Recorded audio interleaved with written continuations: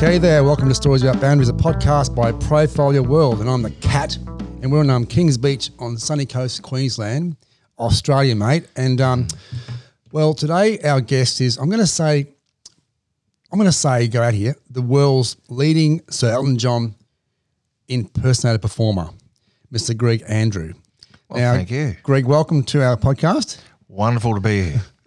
Is it a fair way to describe you saying the world's leading Sir Elton John performer? I like having those. The accolades are better coming from someone else than myself. Yes. But the thing is that in the tribute side of things, tribute show world, that's what people say. Yeah. Who's the people? Who are these people saying things about you? Classified. You told me. Yeah. Let's go back a bit here because we met in 2017. Yeah. And we wrote a little profile story on your life. It was only a short story from a local paper down in your neck of the woods, which is Bribie Island and the surrounds there. Yes, yeah. For those who don't know, Bribie Island and Moreton Bay region's about half an hour south of Sunshine Coast in Australia. We met there and a little story about you. And back then you were heading off to the UK for a World Tribute concert. That's right. Yeah, it's amazing. Yeah, and that was Trib Fest that's held every year in Yorkshire, and that is by an event that is an invitation-only event that they invite what they call the best tributes in the world to go and perform there. And it was such an honour to get that invitation to perform there in 2017, I think. And it was I was first Elton tribute artist to be invited and still the only at the moment. Yes. And how did that come to be invited there? Like it was something that's obviously it's a unique invitation. Yeah. I've been very fortunate to perform in a lot of countries around the world, and so I think it's over 30 countries now that I've performed in. And there was one particular case when I was performing in Norway, and I was at a festival in Norway, and it's like all the stars aligned where there was about 15,000 people there, and it ended up being I was on stage just myself with the piano singing your song, and the whole crowd joined in. They took over the song.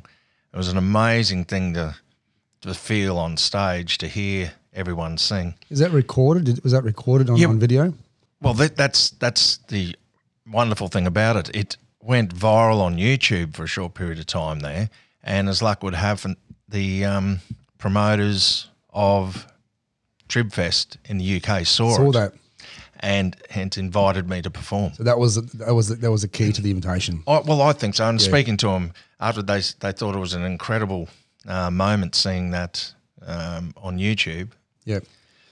Hey, take us back. Let's go back to the start, because people out there want to know a bit about you, Greg Andrew, and what makes an artist be where you are today.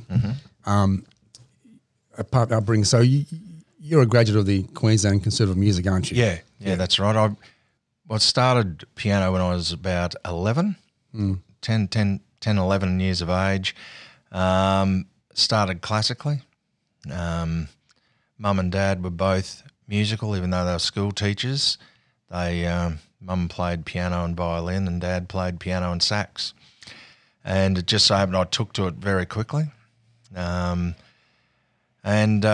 So that was at home? That was at home. I learnt privately outside of school, so had private piano lessons, that sort of thing.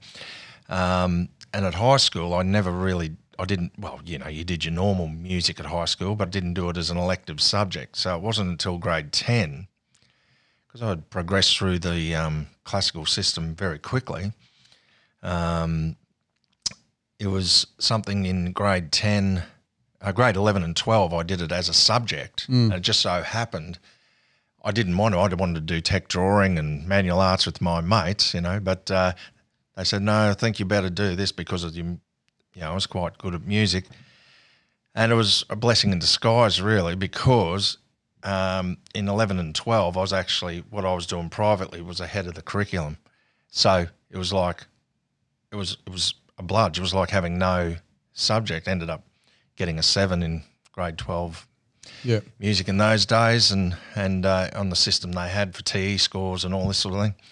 And the irony was, if I didn't take music at high school, I would never have got into the conservatorium, I don't think. Yeah. Would have been harder. What year was that? That was 1986 was 85 I finished grade 12, and 86 was when I had my first year at the con. Yeah. And where was school for you? I grew up on the south side of Brisbane. So my school I went to Woodridge High on the south side of Brisbane. So lovely, like it's funny talking about Woodridge. Yeah, I see a wry smile there where it's something about Woodridge. I don't know the south side of Brisbane, by the way. So. Well, no, it's funny because it's always had, a lower socio-economic sort of area. It's always had a bit of a bad rap. But growing up there, I had a wonderful. Grew up in Slacks Creek, went to Woodridge High, and I wouldn't change anything. It was a fantastic school to go to. Yeah. And in the 70s and 80s, it was just wonderful. Were your parents playing around the music scene? Did they play? Or they? No, well, Dad.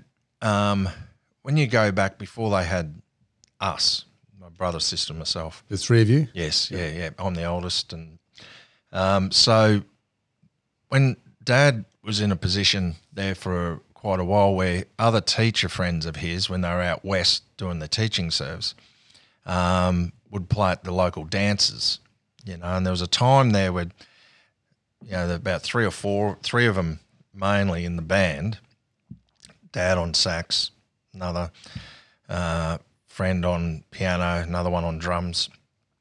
I used to play for all the dances, Right. And there was a time there where they were actually making more money out of music than teaching back in the, 50s. And they were thinking, should we not? But stayed with the teaching. It was, a safe, in those days, a long-term thing to do. Mum, she never played for, so Dad played professionally on that aspect, but Mum was never playing professionally. She just played for enjoyment. And I think my grandmother used to play, for the silent movies as well. Wow. Yeah.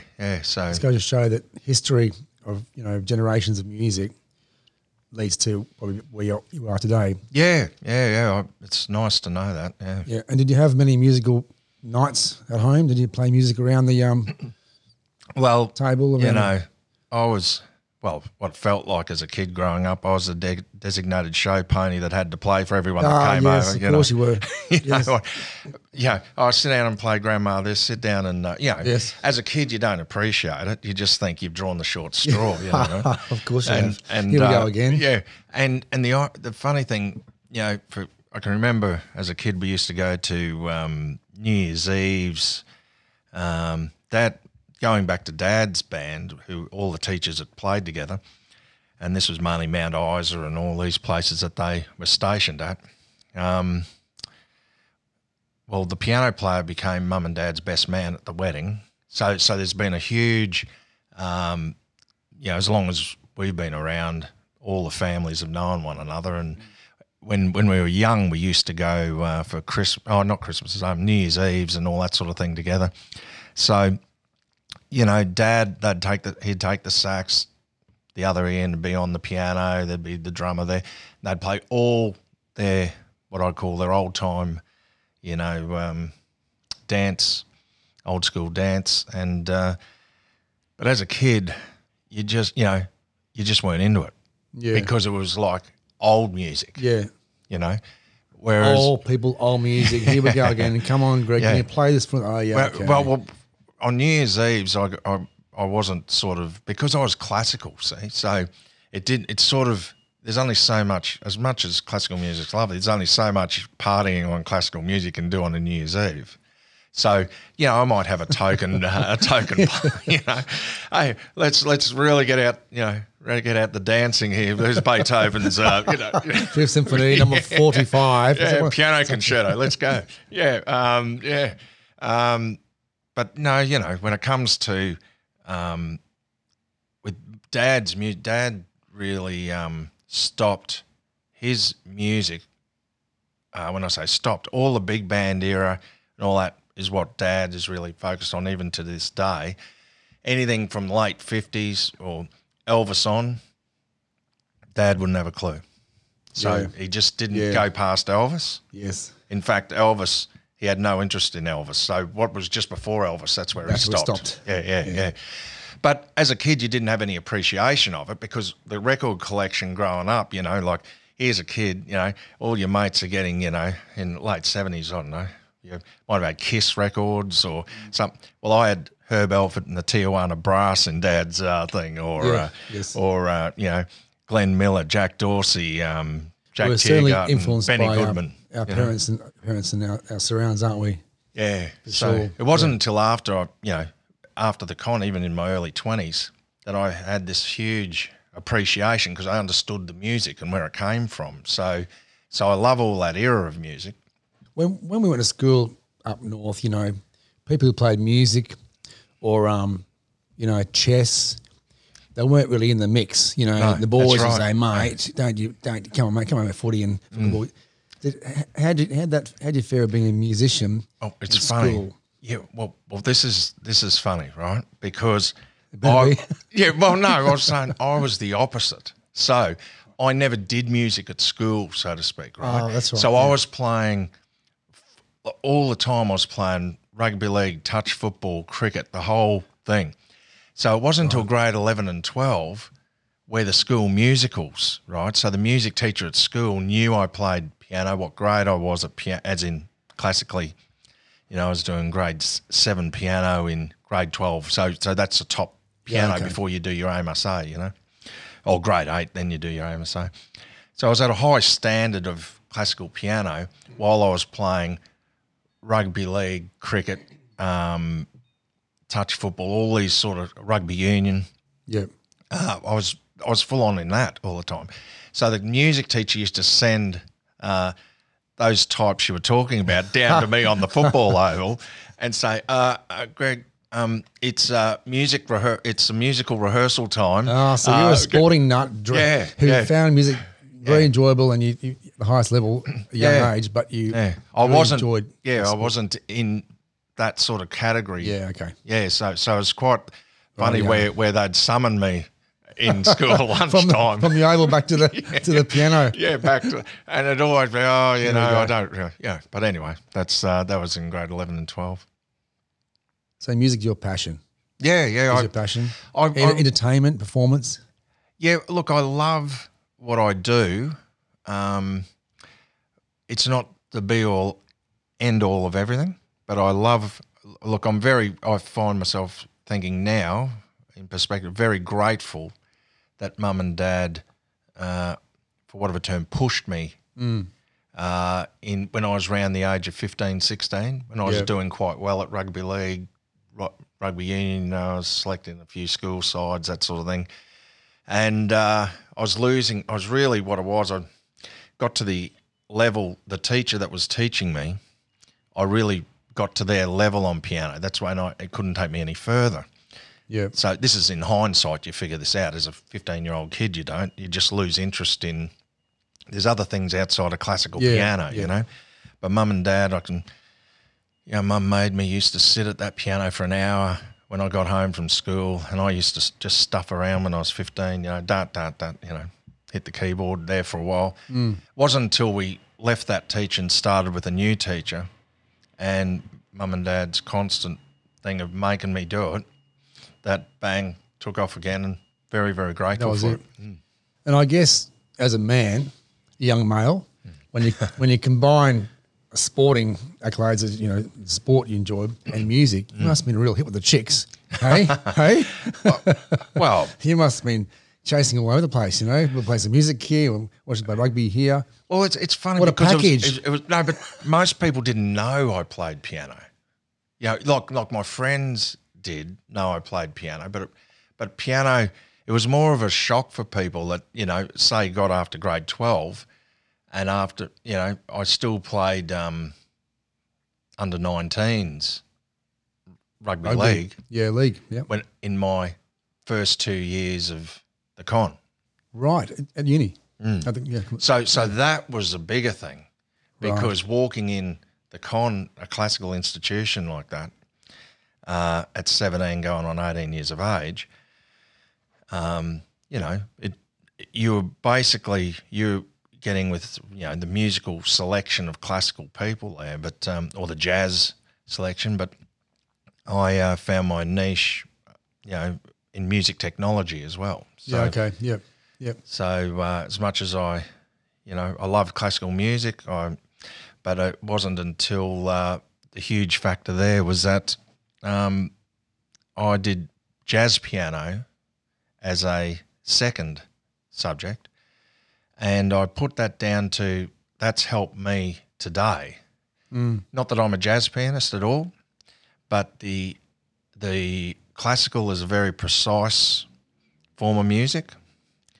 Jazz is improvisation, and I say that you learning the different modes of scales, learning the different things that jazz brought to me, and enabled me to free up in piano, and it contributed to me, basically going into piano bars and playing in resorts and all this sort of stuff. Take us there, because I want to fast track in that, because obviously you went to the Music Conservatorium from that, and coming out of that as a professional. Yep. Where do you head next? Where do you go from that? And tell me your journey. I finished, didn't really know what I was going to do still when I graduated, and I answered an ad at a resort, Tangalooma, to be the keyboard player in the nighttime band, and thought I'll do this for a while. It's a good play, lovely place to be, get paid to play some music, save a bit of money and work out what I might have to go to Sydney and work out what I need to do, But I quite enjoyed it. I was doing activities. I was part of the activities team, so I was playing in the band at night but doing all the tours during the day, and loved it. And how long was that for? 18 months I was there, and then I answered a job offer to be entertainment manager for Qantas Resorts, and that was based at Heron Island.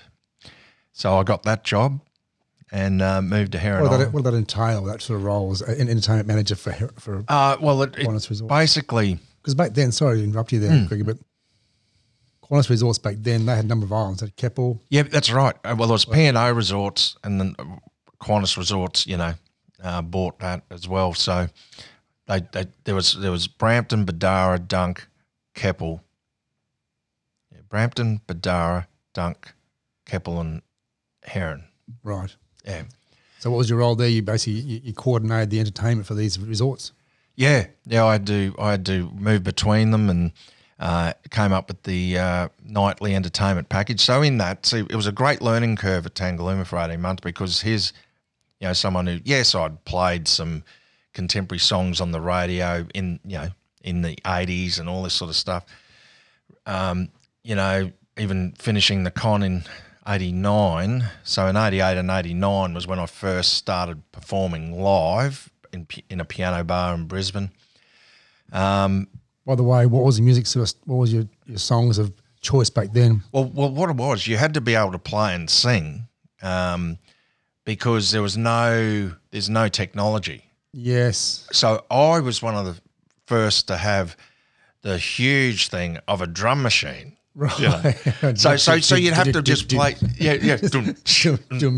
Oh, it was high tech. It was great. He pushes key with drum, change the rhythm, or the that's all. Yeah, that's how good they were. Had the same rhythm, just different tempos.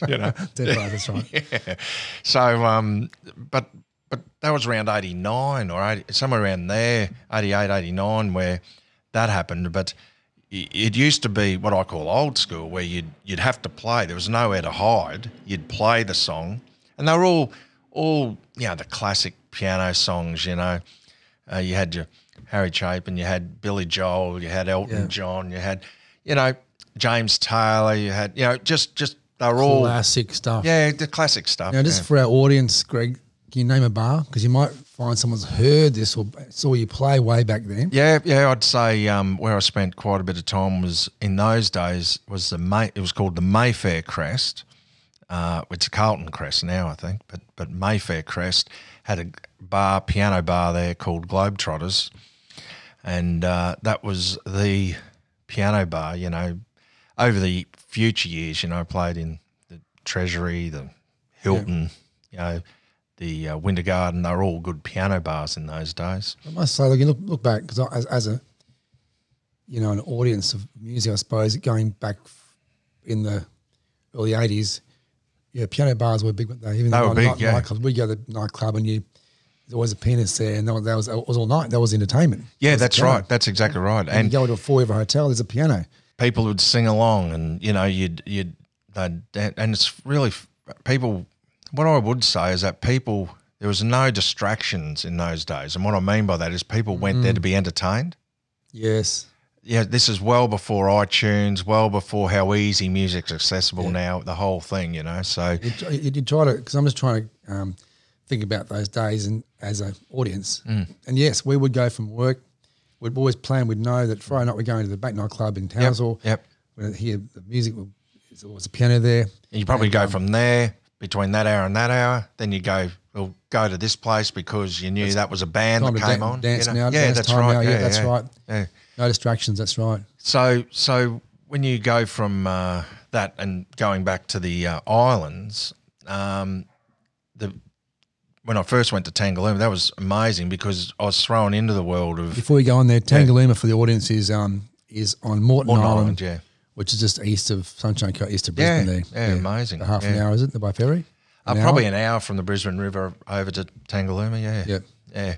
But it ended up being that from going there, I knew, you know, a bit of obviously 50s, 60s rock and roll, you know, you'd play some of that in the piano bar as well, you know. But where it was so fast tracking for me about music in general was that I was thrown into you'd have the different nights' entertainment was structured around the menu, you know. So, for example, it worked with the menu. So this is a good old days of the 90s. Entree now. Give us a bit of No. What I mean is that like you'd have a so it might be an Aussie bush night, right? Yes. So country Aussie bush, but the restaurant would have your roasts and carveries and that sort of stuff. You know what I mean? Damper bread and all that. Yeah, sort of. I see what you're saying. Yeah. Then you go into you know, you'd have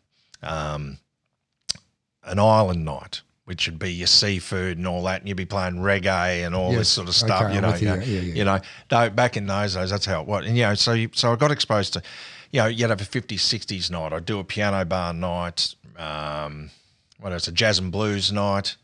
So all of a sudden, I was playing stuff. But you've moved. You diversified your music. You made enormous Huge. in that short period of time. Well, literally, I think I was given. I reckon. It's a long time ago, but I'm saying probably 3 days to come up with, as in to be I had to know 3 nights entertainment in 3 days. And then the 4th and 5th, I was doing, you know, while I did the first 2 nights, while I was learning the 3rd night, and, you know, I'd be learning a different night and playing the other one. Fast tracking, I was fortunate that it came very quickly to me. Where I could play, I was under pressure that way. You know, you had to play, but really on a that did me so many favours going forward. Not that I knew it at the time, but opened my musical knowledge and what I could play. Was it exponentially? So obviously was you yourself learning that stuff yourself, practicing it? With the band members. The band, okay. Yeah. So guitarist, drummer, whatever. Just go back to that. So you're in charge of entertainment for Qantas Resorts. That's 2 years after that. Yeah, that's right. Yeah. After, okay. Yeah. In that role, were you performing as well, or were you just Yes, I was both? performing and coming up with the nights. So what made that trickier at Heron was that I had to do the nights, but they didn't give me too many other entertainment staff. So I had, fortunately in those days too, your dive masters and different things that people they'd be diving during the day, but some of them were great musicians. Yeah, wow. So I could do a jazz and blues. The funny thing is, before you even looked at the facility, you'd get a heads up before you got there who played an instrument. So drop a note. Like you do a jazz and blues night. One of the dive masters played great sax. So I'd come up with this jazz and blues night where I'd have to have, do the bass line, have a bit of drums and you know, feature the jazz. Or, you know, there was another dive master that did, he could play guitar and sing. So he helped me with the Aussie Bush night or the country night and, you know, that sort of stuff.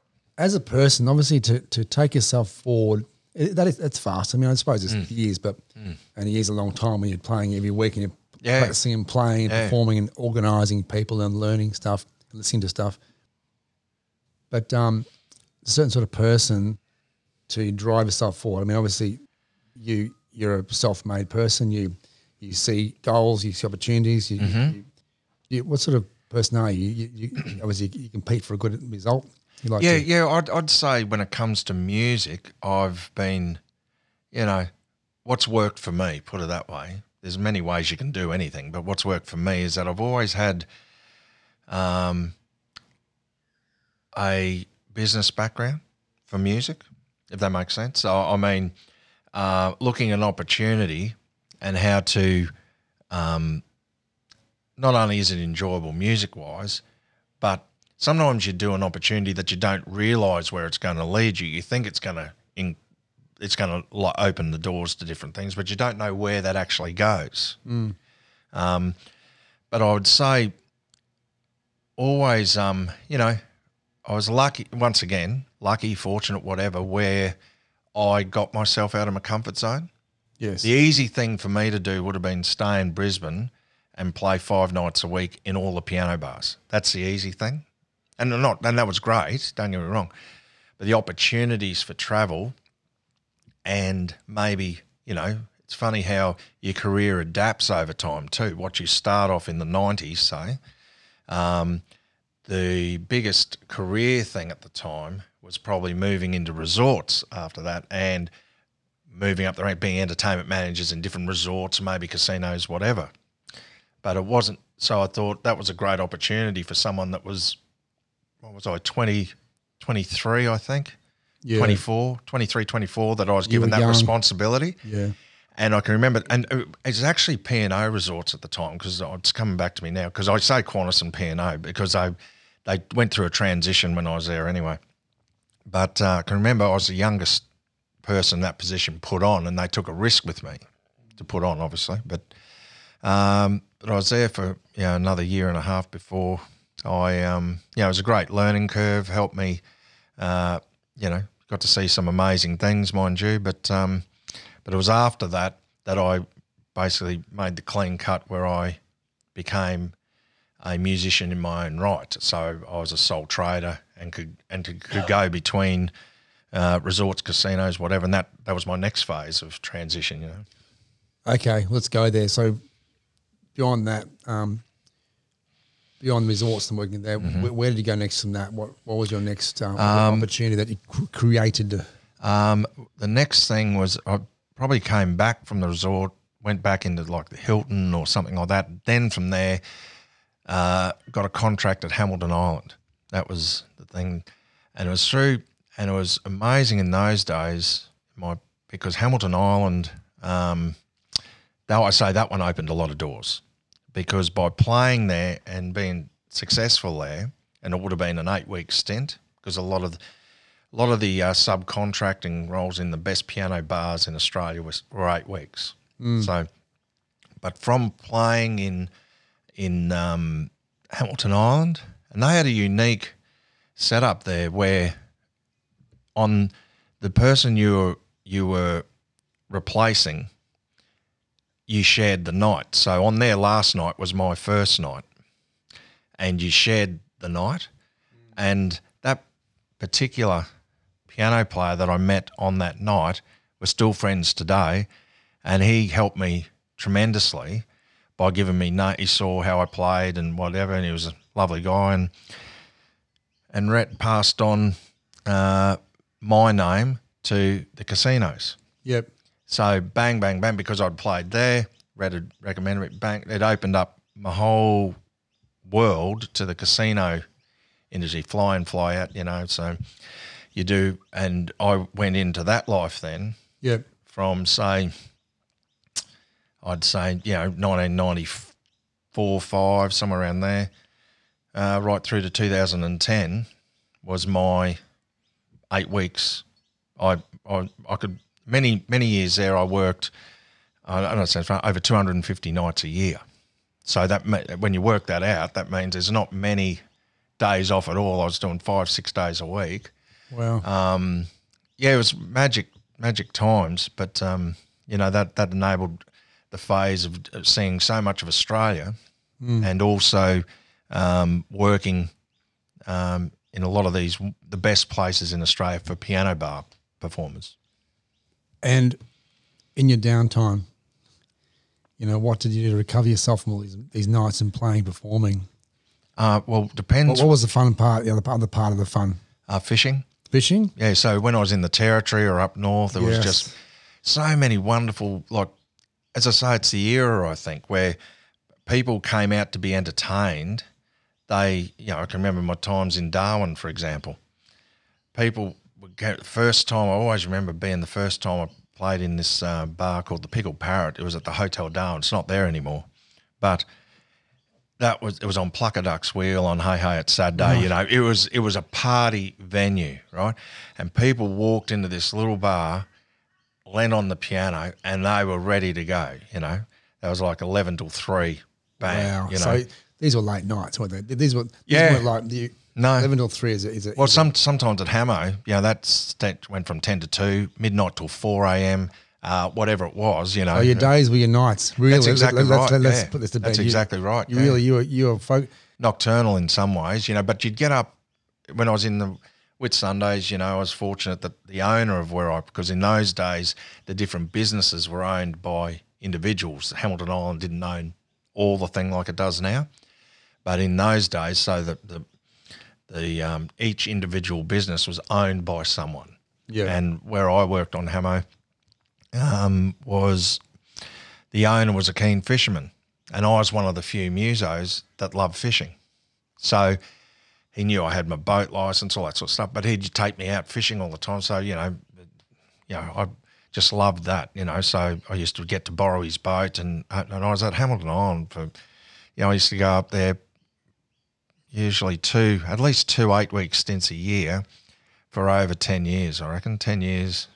That's 4 months. Is that right? A year, yeah. Yeah, wow.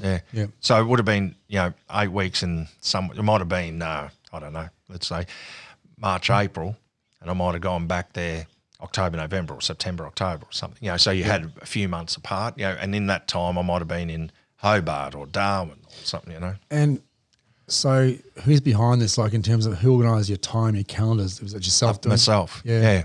That grew to me filling gaps. So I just through word of mouth, I was fortunate that people enjoyed what I did. But the big part of what you do in those, I was easy maintenance, never caused any problems, never fell off the piano stool drunk, didn't abuse patrons. Did you drink? Yeah, I did. Yeah. I drink while you played. Well. Once again, good old days. You'd have about 6 lined up on your piano, Oh, from the patrons, absolutely. Punters, Absolutely. You're sharing those, were you? Well, the thing was, you'd have to be very careful because people would bring up drinks you just couldn't stand either. But it was amazing. I went into a bit of horticulture there at one stage because I kept pouring them into the palm beside me just to see. I worked out rum and coke really is good for palm trees, but hey. I'm not into it. Over the years, the palm was growing. Well, it didn't kill it, put it that way. So I thought it's, but no, seriously, you couldn't drink everything, but it's all about, I think, how that happened also was that you'd find hospitality, all these places are big, but the people in those days who work between the places, like you might have a food and beverage manager at Hamilton Island that went to a place in Cairns as assistant general manager. And because they knew, and in my opinion, I know this is a fact from some, the general manager used to lump entertainment on to either the food and beverage manager. Yes. So, and they wouldn't really know. So they'd ring you and and Where you go from there. And that led into the next step of what I did. So, so from traveling around all these wonderful places and being, in music terms, secure in work, because I was booked out, you only needs, well, in my case, I probably had 5 8-week stints a year. I could have had 6, but, maybe did 5. Sometimes I would have done 6, so for 48 weeks and maybe gone to somewhere else. So it was, between, say, Hamilton Island, Port Douglas, Cairns, Darwin, Ayers Rock, Hobart, Launceston, the casinos there, Perth. But then I found the food and beverage managers saying, Greg, do you know anyone else? Do you know anyone else that we can get? And something went on in my head too, because, I did know people, but that was the next phase of transitioning, because I built that into, I would find the better piano vocalists in Australia and rotate them through the resorts. So I had, 6, 8 resorts happening at one time where, I could keep people in work for 48 weeks a year, 6, 8-week contracts a year. And so these people, whether they were in Melbourne or wherever, So you booked them in, play. Through the resort, yeah. So Right. So what I did, I made the biggest thing in music, it doesn't matter probably what you do, but the thing I really, I don't like is that people who don't, who have never been able to perform turn to be an agent, and they end up doing the things that you despise as a performer. So what I mean, not Right. everyone, I'm talking in general. So what Yes. I'm saying is that, say a performer isn't working much, whatever, the agent might always takes a cut out of the performer's fee. That person would whinge about, I'm not working much, but they're still taking their cut, no. Well, they'd find music too hard. Then they'd go and be an agent, and they'd do exactly what they despise. Right, Do you know yes. what I mean? Yes. I mean, everyone's got to earn money, but I'm saying, But so what I did, which worked very successfully, was that I agreed with the resorts. So I sat down with them and said, look, we can do this, but I'll charge you this amount of money, which was modest. And that means I'm not taking, whoever plays here, me included, is earning the same money. So I'm not dipping into whoever performs here. And it's something I'm very proud of, and I hang my hat on, because I say all those people that I had go through the resorts and casinos, I never once dipped into their money. So I didn't cut theirs. I had the deal with the resort that the resort would pay me on top. Awesome. Yeah. So it wasn't like, and see, in reality, the musician would never know, because if I said I'm going to do this to the musician and charge 10%, well, most musicians would know, but a lot of people would charge 10% and still take with the other hand. But because I never charged the musicians anything, everyone earned the same money. That's just, everyone worked on that budget. Everyone was happy, mind you, too. I suppose it always comes down to the income for the resort, isn't it? As long as they're full and people are coming through the doors. Yeah, that's right. Yeah, they're prepared to have. Well, was it the era of tourism and hospitality where your nighttime entertainment played a big role in people coming back to that resort all the time? Yeah. Like, people used to come, it doesn't matter where it was, but people used to come back because they'd know the staff, they'd know the general manager, they'd know this, and people would come back for 5 or 6 years to the same place. And I'm talking overseas people. It's just amazing. Port Douglas is one place, Hamilton Island like that is the same. You would have met a lot of people in your time. Yeah. And we always talk about famous people and people with, of note. But who have you crossed paths with? Well, one that comes to mind was in, I can't remember the exact year. It would have been 97, maybe 96. I was back when I was fortunate in the role. When I came back home to Brisbane, it was I structured that where I could do 3-4 nights at the Hilton or something like that. So I'm thinking it was around 97 from memory. But anyway,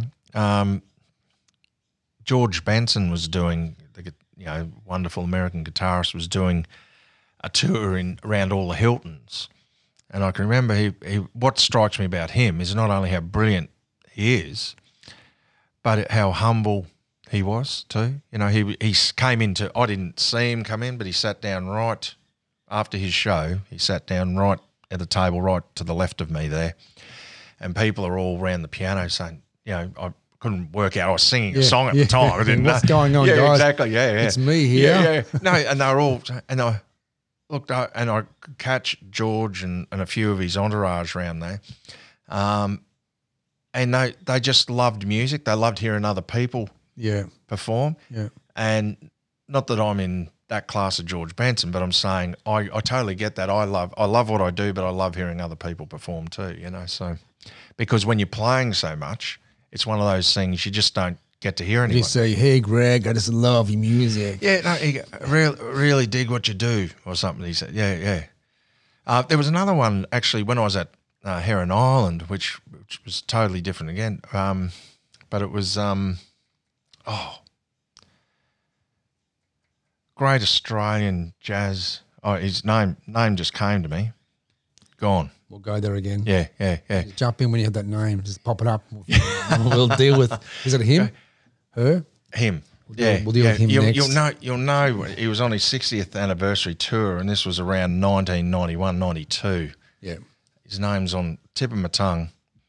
I can see him, but he's Australian royalty when it came to multi-instruments, jazz idiom, magnificent, So you've been on a really fast journey. You've done all that sort of stuff in that's an era, which was sort of the 98 sort of thing. And then back in Brisbane doing that. And so from that, you obviously, when did you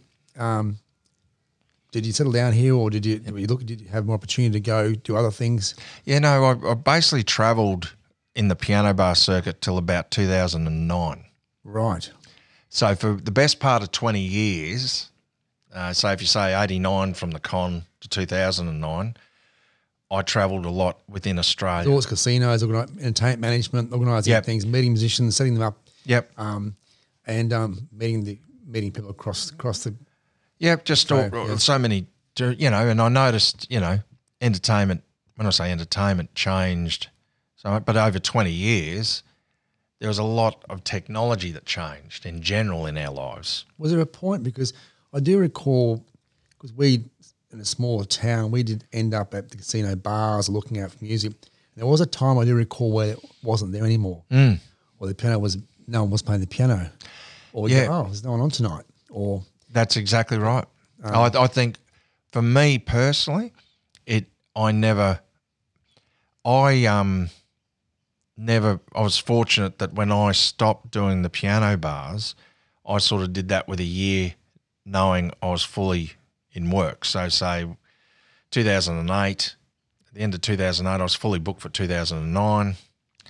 I thought, okay, well, that's it, but I'm going to use 2009, even though I've got all this work on, but I'll utilise my time in setting up my next step, which is the Elton John experience. We'll go there shortly. Yeah. So that's from 2009. That's basically 2010 on has been that side. But I used my time in there in that last year, knowing that was going to be my last time. But answering your question, by 2009, I identified that.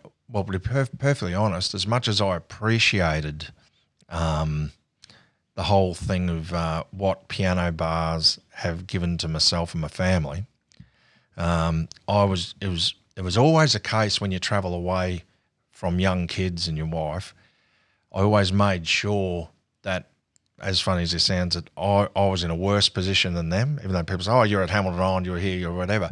But the point being is that everything that meant everything to me was back at home. So for me, it worked for us, it worked for me, where it gave me a lot of inspiration to do what I do, and probably I could live a very boring existence being away. Yeah. I didn't need to be entertained. I had, for whatever term, bigger priorities back at home.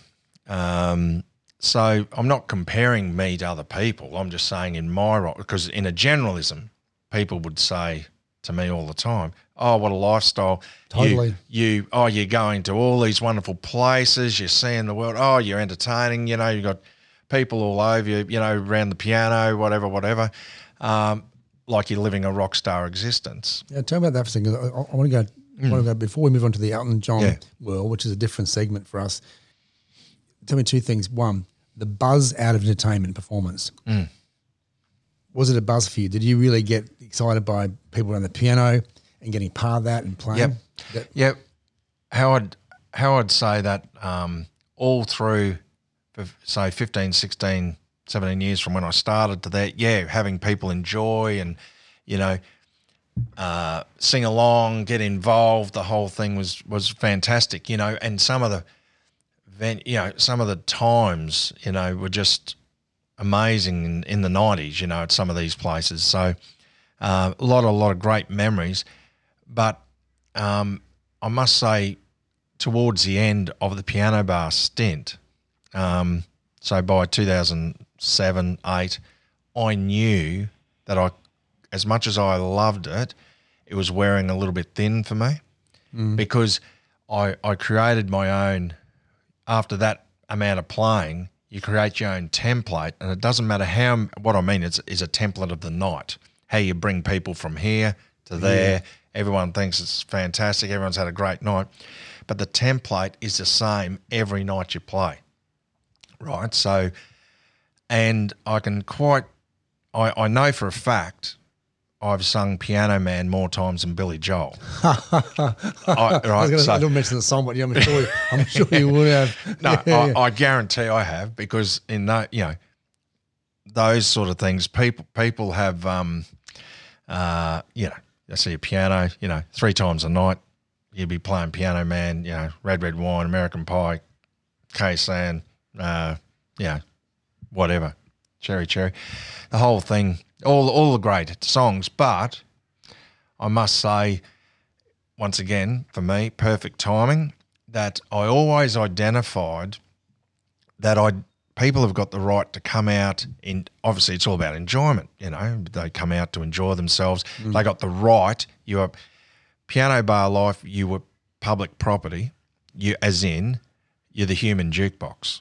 So yes. You encourage people to come up, oh, can you play this, can you play that? So people have got the right to do that. And you know that, so you've got to. I did know that, and I also knew, though, if I am starting to disagree with their song selection, it's probably time to look at doing something else, rather than just wring the washer dry. I always knew there'd be a point, yes, where for whatever. Basic simple thing is I was sick of singing the same songs. Yeah, you must be. I mean, you must get to that point.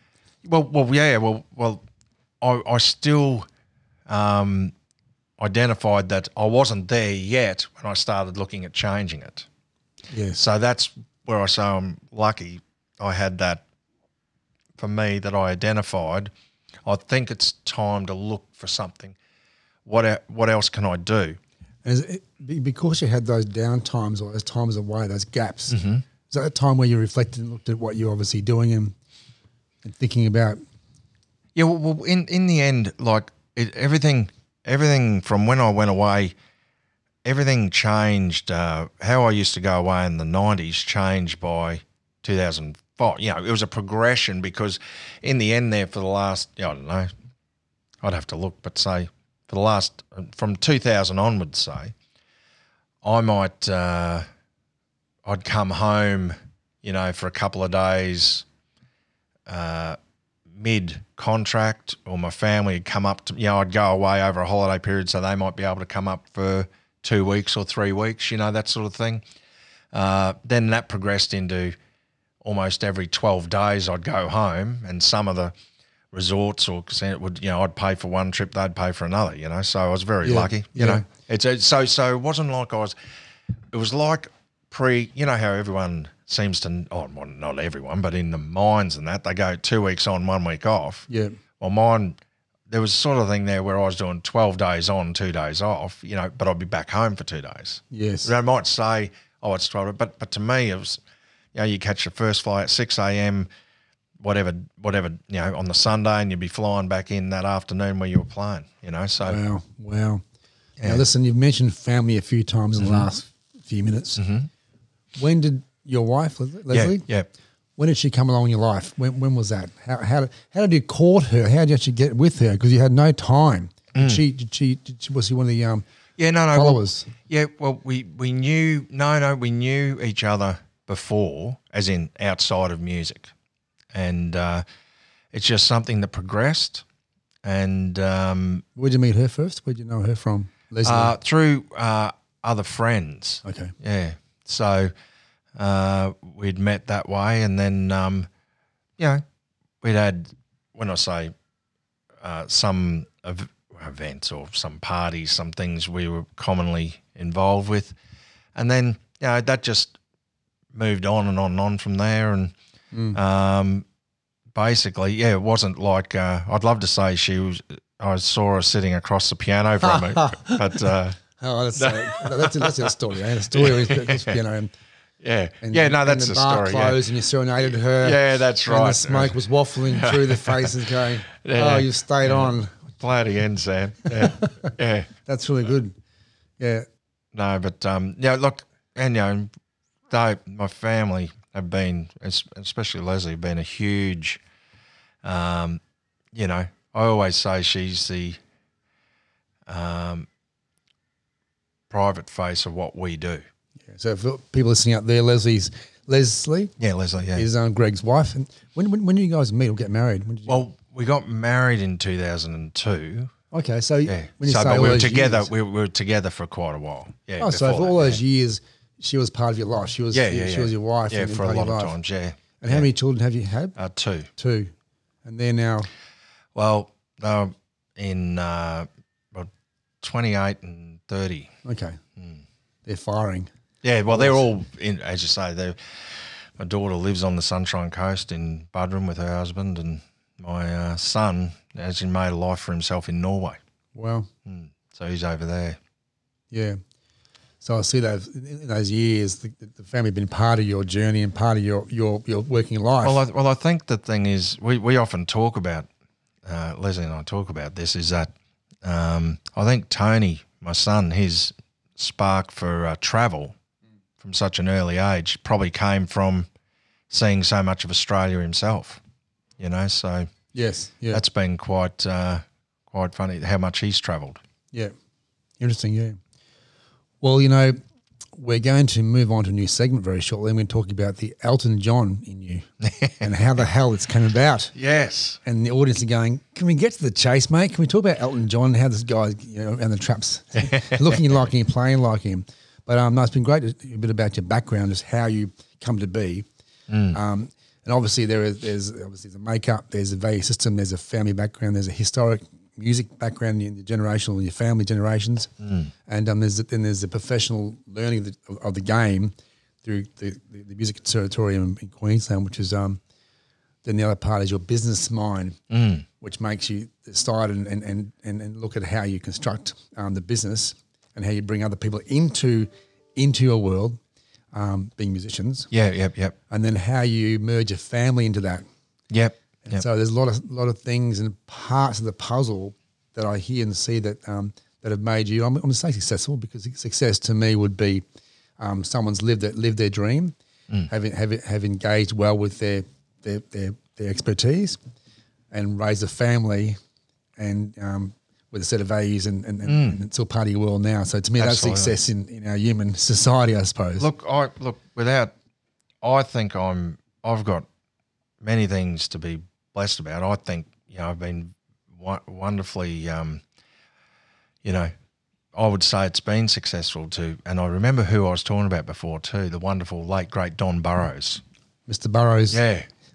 And I just, on that one, it was just quite amazing with how humble he was and how appreciative he's this great person, that he said something to me that I've always remembered, because I played a little bit of piano. He was there to do a show at Heron Island, and I had to do my Sunset Drinks performance, you know. And so he was sitting there, and you know, as a young 23-year-old, I'm thinking, oh no, is he? Oh no, he'd think this is crap, you know. What's this? Is this any good? Or how do I sound? Or you know, I just did what I did, you know. Anyway, at the end of it, I went over to him, and I said, "Oh, Don, you know, thank you very much for sitting there. You know, it's not, you know, I know it's not anything near what you're doing, you know." Like, you know, as you do. Line again. Yeah, yes. you know. I know I'm not good as you are, but thanks for being here, Don. Exactly. Mr. Burrows. Yeah, exactly. Yeah, so here's me being as guilty as anyone else coming up to me now. And he said something to me. He goes, no, I really enjoyed it. It was nice what you were playing. He was looking out to sea there. He goes, no, really enjoyed it. Thanks very much. But he goes, after touring a bit, he goes, let me say to you, it doesn't matter what you do. If you, at the end of the day, when you hang up your hat and you say, that's enough, and you've made your living as a musician, he goes, you've made it. And I've always remembered that, you know.